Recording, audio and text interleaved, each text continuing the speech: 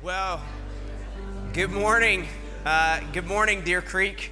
My name is J.P. Watson. I'm one of the pastors here and a church planting resident here. So mine and my family's ultimate goal is that we would plant a church out of Deer Creek. We're looking in the South Denver area inside of the city, and it's my privilege to get to be with you this morning and to get to look at God's Word together. We've been doing this series, this short series on marriage and family and thinking about family discipleship and looking at those relationships. And so this morning, we're going to carry on through that, and we're going to take a look at 1 Corinthians chapter 13. The first 7 verses of 1 Corinthians 13. Dwayne mentioned this passage last week as we took a look at Ephesians 5. And I figured this week what we could do is just kind of double down a little bit on some of the stuff that Dwayne kind of skirted over the surface for us a little bit last week. So if you have your Bibles, you want to turn to 1 Corinthians 13. It should be on the screen behind me as well too. I'm going to read this for us, and then we'll pray. We'll ask God to help us understand His Word. This is the Word of the Lord for us this morning. If I speak in the tongues of men and of angels, but have not love, I am a noisy gong or a clanging cymbal.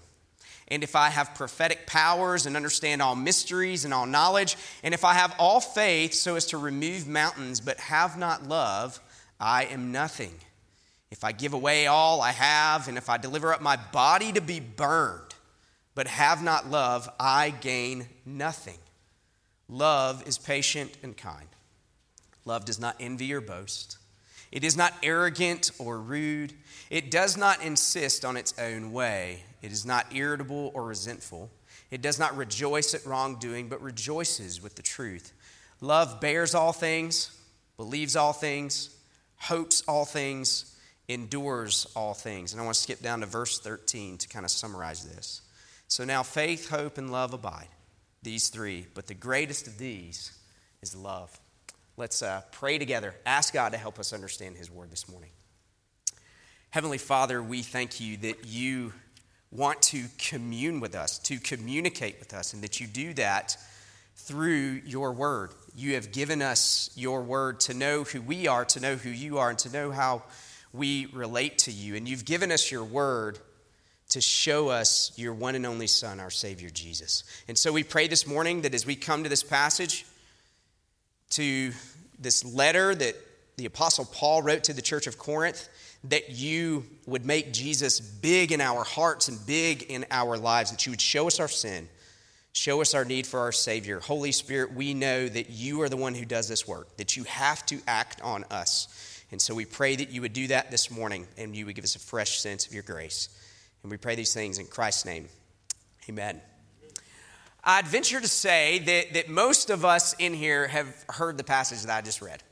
Even if you've not really had much experience in the church or been in the church, if you've ever been to a wedding, this is typically one of the passages that is read at a wedding. So we probably all have some familiarity as we come to this passage, and for good reason. Because the Apostle Paul, what he is doing, the man who wrote this letter, is he is expounding for us what love looks like. What love looks like in our relationships with one another. What love looks like in marriage relationships, in parenting relationships, in friendships. What love looks like. But in order to really understand what Paul is getting at here, we actually have to dig into the background of what's going on at this church here in Corinth. And so here's a few things that I would just want to highlight for us that we've actually seen, if you were to begin reading at the beginning of this letter, that you would have seen as you come into 1 Corinthians 13. And what we've seen is a number of things that this church places a very high value on. You know, every church and every culture has things that it places a really high value on. Here's some of the things that the church at Corinth placed a high value on. Gifting, knowledge, and presentation. And let me dig down a little bit there. Gifting. In 1 Corinthians 12, the chapter just before this one, what Paul has done is he's actually just finished showing the church here that they care more about the gifts of the Spirit than they do the giver of those gifts. They care more about the gifts of the Spirit than they do the God who has given those gifts. So gifting is something that they valued. Knowledge is something that they valued as well too.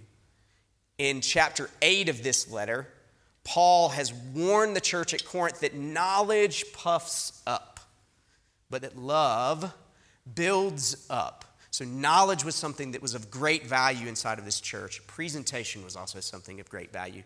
The first 2 chapters of this letter that Paul writes to this church, Paul basically acknowledges that the church preferred other pastors than Paul because they spoke better than he did. They were more eloquent. They sounded better than he did. And so this church at Corinth has this value system of gifting, knowledge, and presentation. Doesn't that sound a lot like the world that we live in? Does that sound like your job? I mean, are you valued at your job for your gifts, for your knowledge, for the way that you come across, the way that you present yourself? Do you carry that with you into your home? Do you carry that with you into your marriage, into your parenting? And these are definitely things that the church is susceptible to. Over the course of the last handful of years, a number of what people would call Christian celebrities who have gifting and knowledge and presentation, it turns out, have been very morally bankrupt. And that hurts the witness of the church significantly.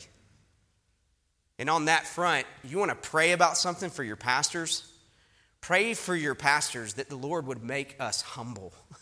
That the Lord would make us not trust in our gifting and our knowledge and our presentation, but in the blood of Jesus.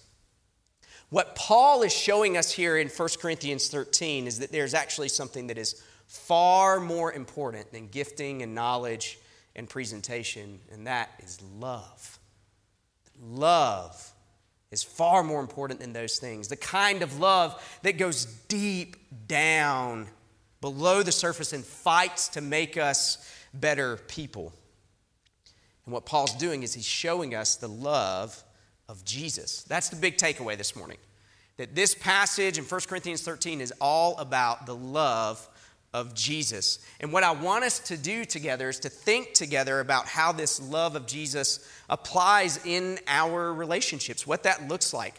So what we're going to do is we're going to have 2 points to this passage. We're going to look at relationships our way, and then we're going to look at relationships Jesus' way. So our way and the Jesus way. Verses 1 through 3, Paul sort of lays out for us what it looks like for us to engage in our relationships in our way. And we can really boil that down to one word. We have this tendency and this temptation to engage in our relationships through flaunting. You know that word? Like you want to flaunt something. You want everybody to see what it is that you're bringing to the table. In verse 1, Paul tells us that they're struggling with flaunting their gifts. In the previous chapter, he's just laid out how the church was flaunting different spiritual gifts. And what he does is he doubles down on that here, that they are flaunting gifts that make a very visual impact that you can see and be impressed by. We're not exactly sure what the specifics of tongues are here that he mentions, but what we do know is that they had a significant capacity to draw attention. And Paul is accusing them of exercising these gifts just so that others would see them doing it. So they were flaunting gifts. Verse 2, Paul says, you're also flaunting knowledge. Corinth prioritized knowledge, knowing the deep things of life. And Paul is showing us that there were people in the church that were sort of doing this kind of like the one-up sort of game with their intellect, saying, well, I know more than you do. I understand more. I even have more faith than anyone else. Take a look at me.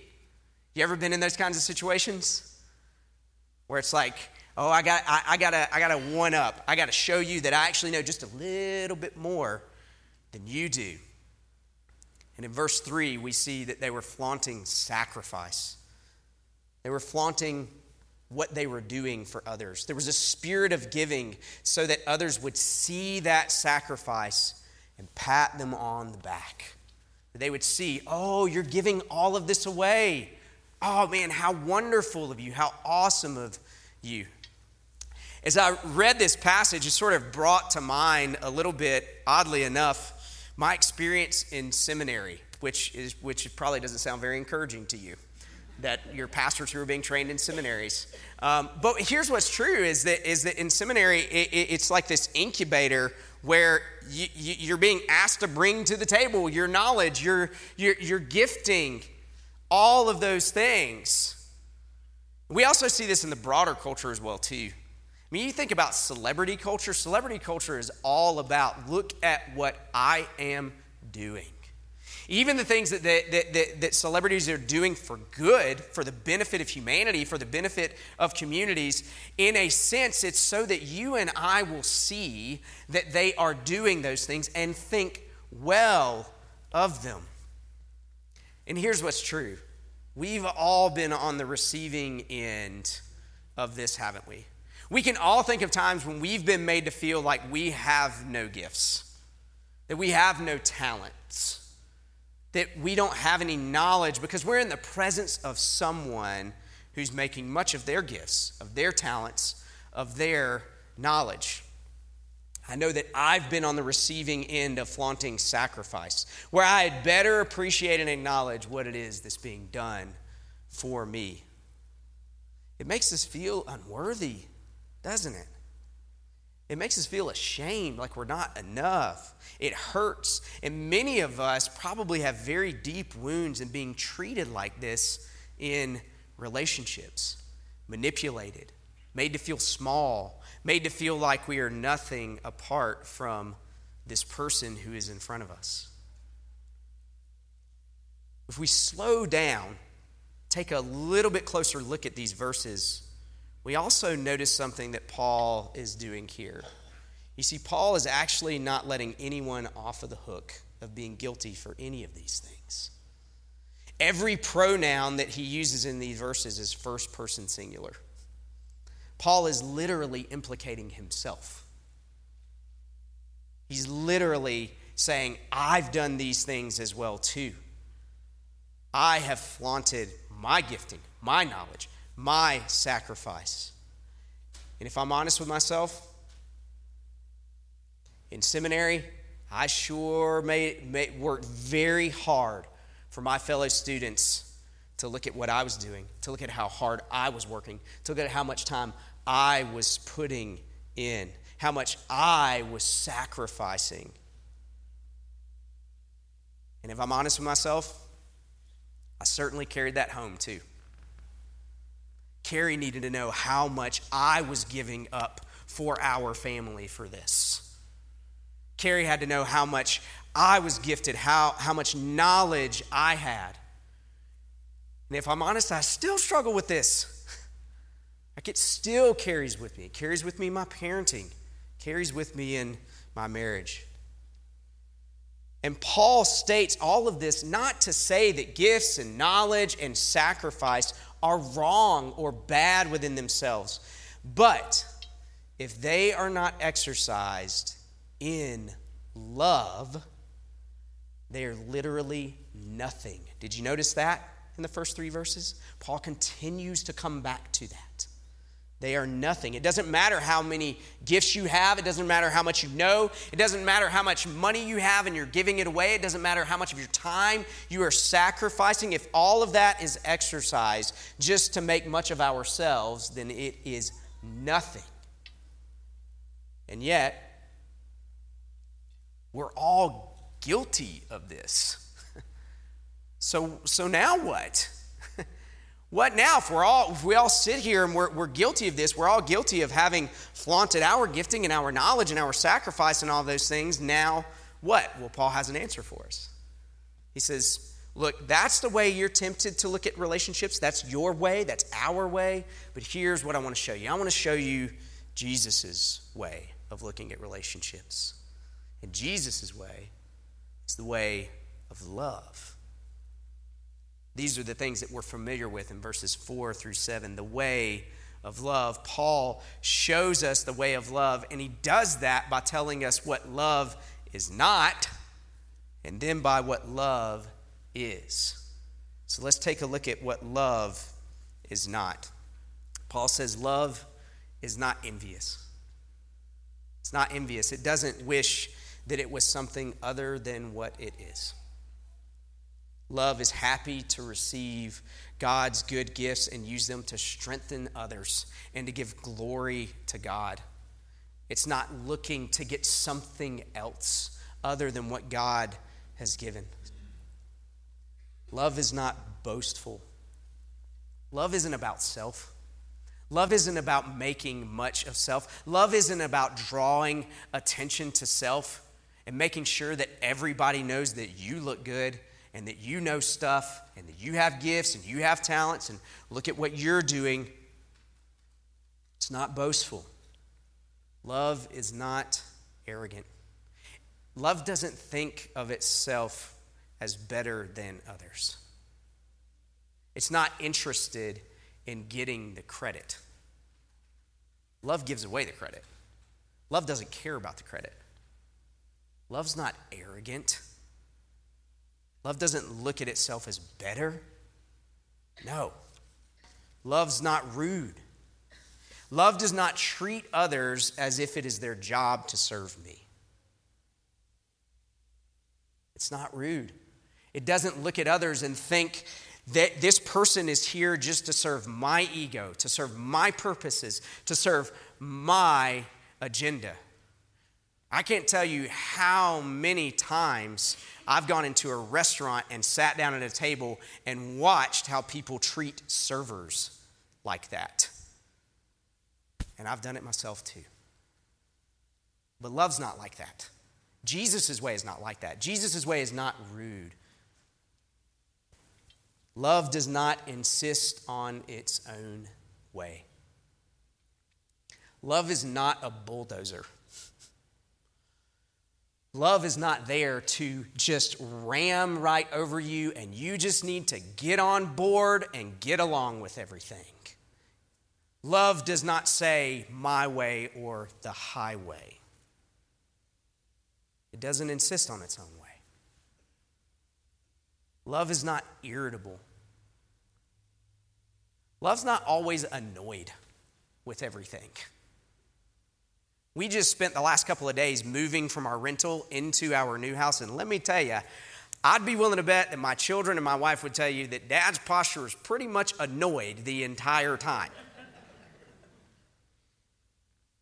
And Jesus comes along and he says, that's not what love is, John Paul. That's not what love is, JP. That's not how you're supposed to treat your wife. That's not how you're supposed to treat your children. Love's not irritable. Love is not resentful. Love doesn't hold grudges and focus on what it doesn't have. It's not resentful.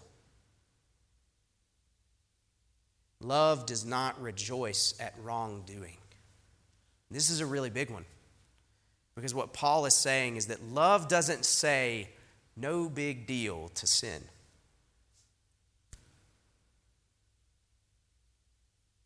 Love actually engages sin.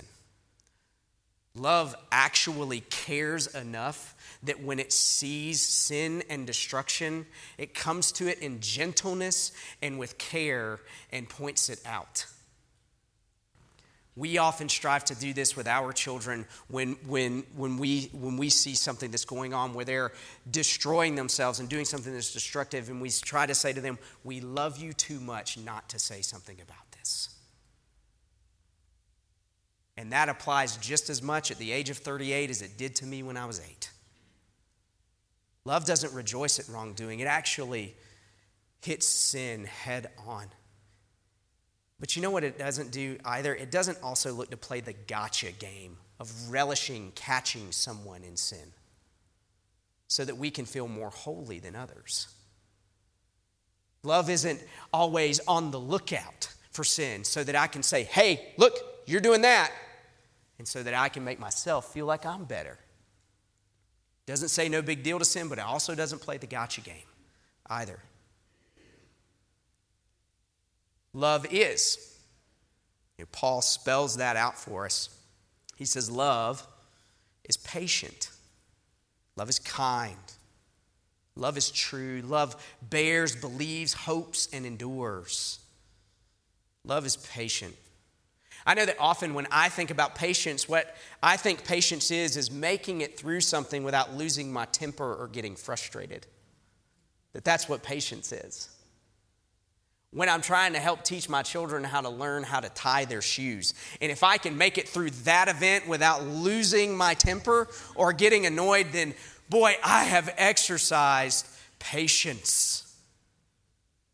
But that's not really patience. That's not what Paul means here.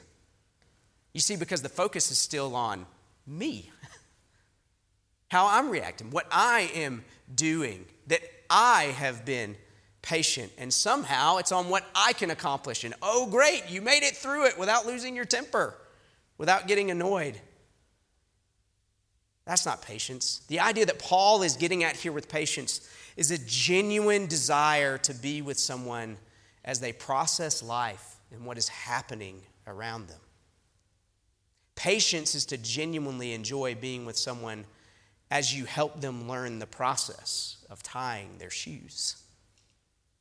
Because you know that that's going to build confidence. And it's going to show your children that practice and hard work are worth giving time to because you grow and you mature. It's wanting to be with people in the midst of life and be willing to process the hardships of life, the sufferings, the difficulties, and to sit there with people and to know that oftentimes we don't have an answer for that. Not in the moment, but what we do have is we have a living hope in Jesus. Love is patient. Love is kind. There's no mistake that Paul puts patience and kindness together because we are to relate to people from the standpoint of understanding that others have to strive to be patient with us also. I can't tell you how often I think, okay, I'm having to be patient with this out here, but I never consider the fact that, you know what? You're not the easiest guy to get along with either, JP. People got to be patient with you too. And if you haven't come to grips with that, then there's a good chance that you're relating to others in all the ways that Paul says love is not.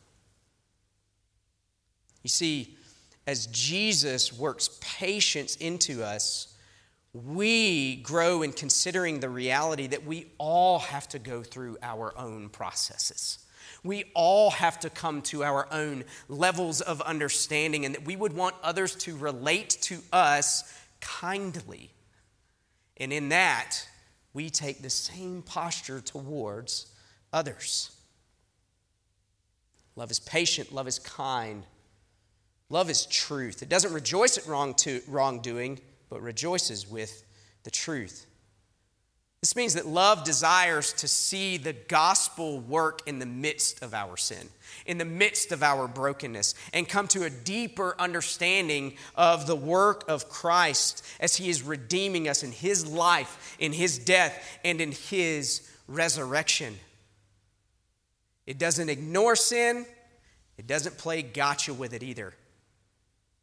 When we come to other people and we feel like we see something that is sinful that is going on, that is hurting them, we had better come to people with gentleness and care and not harshness. Because at the end of the day, what our desire is for each of us, for both of us, to grow into a deeper understanding of our own sinfulness and our own need for Jesus and what he has done on the cross for us. Love is patient. Love is kind. Love is true. Love bears all things. Love believes all things. Love hopes all things and endures all things. Love shoulders burdens together. Love believes that God is at work, that God always goes before us, that God is always the one who is pursuing us and changing us. Love hopes in Jesus, in what he has done in his life, his death, and his resurrection. Love endures. It's lasting, and it's like a fine wine. It gets better and richer with age. We read this way of Jesus here in verses 4 through 7, the way of love, and the truth is we're confronted with the reality that there are still things that Jesus is changing in us, and things that need to be changed as well too. Because I'm sure we've all had moments of genuine patience and kindness, no doubt. But we've all had moments where we are just trying to get through it without losing our temper and getting annoyed. We've all had moments where we have lost it, where we have not acted kindly. I often say when Carrie and I get to do premarital counseling with people that marriage teaches you about how selfish you are, and parenting teaches you about how angry you are. When you start parenting, you got anger you didn't even know existed down there. It just wells up, you know? Like you can get so angry at a 4-month-old who won't go to sleep. It's crazy. And Paul says Jesus is changing those things in us. Jesus is actually working in us. He's working kindness in us. He's working patience into us. But we all still struggle with this as well too. I still struggle with holding grudges. Holding things over people's heads, holding things over Carrie's head, over my children's head. I often wonder if my children think that they just annoy me all the time. There have been so many instances where I have insisted on my way, that my way is the only way. Numerous times that I have bulldozed in friendships, in parenting, in marriage.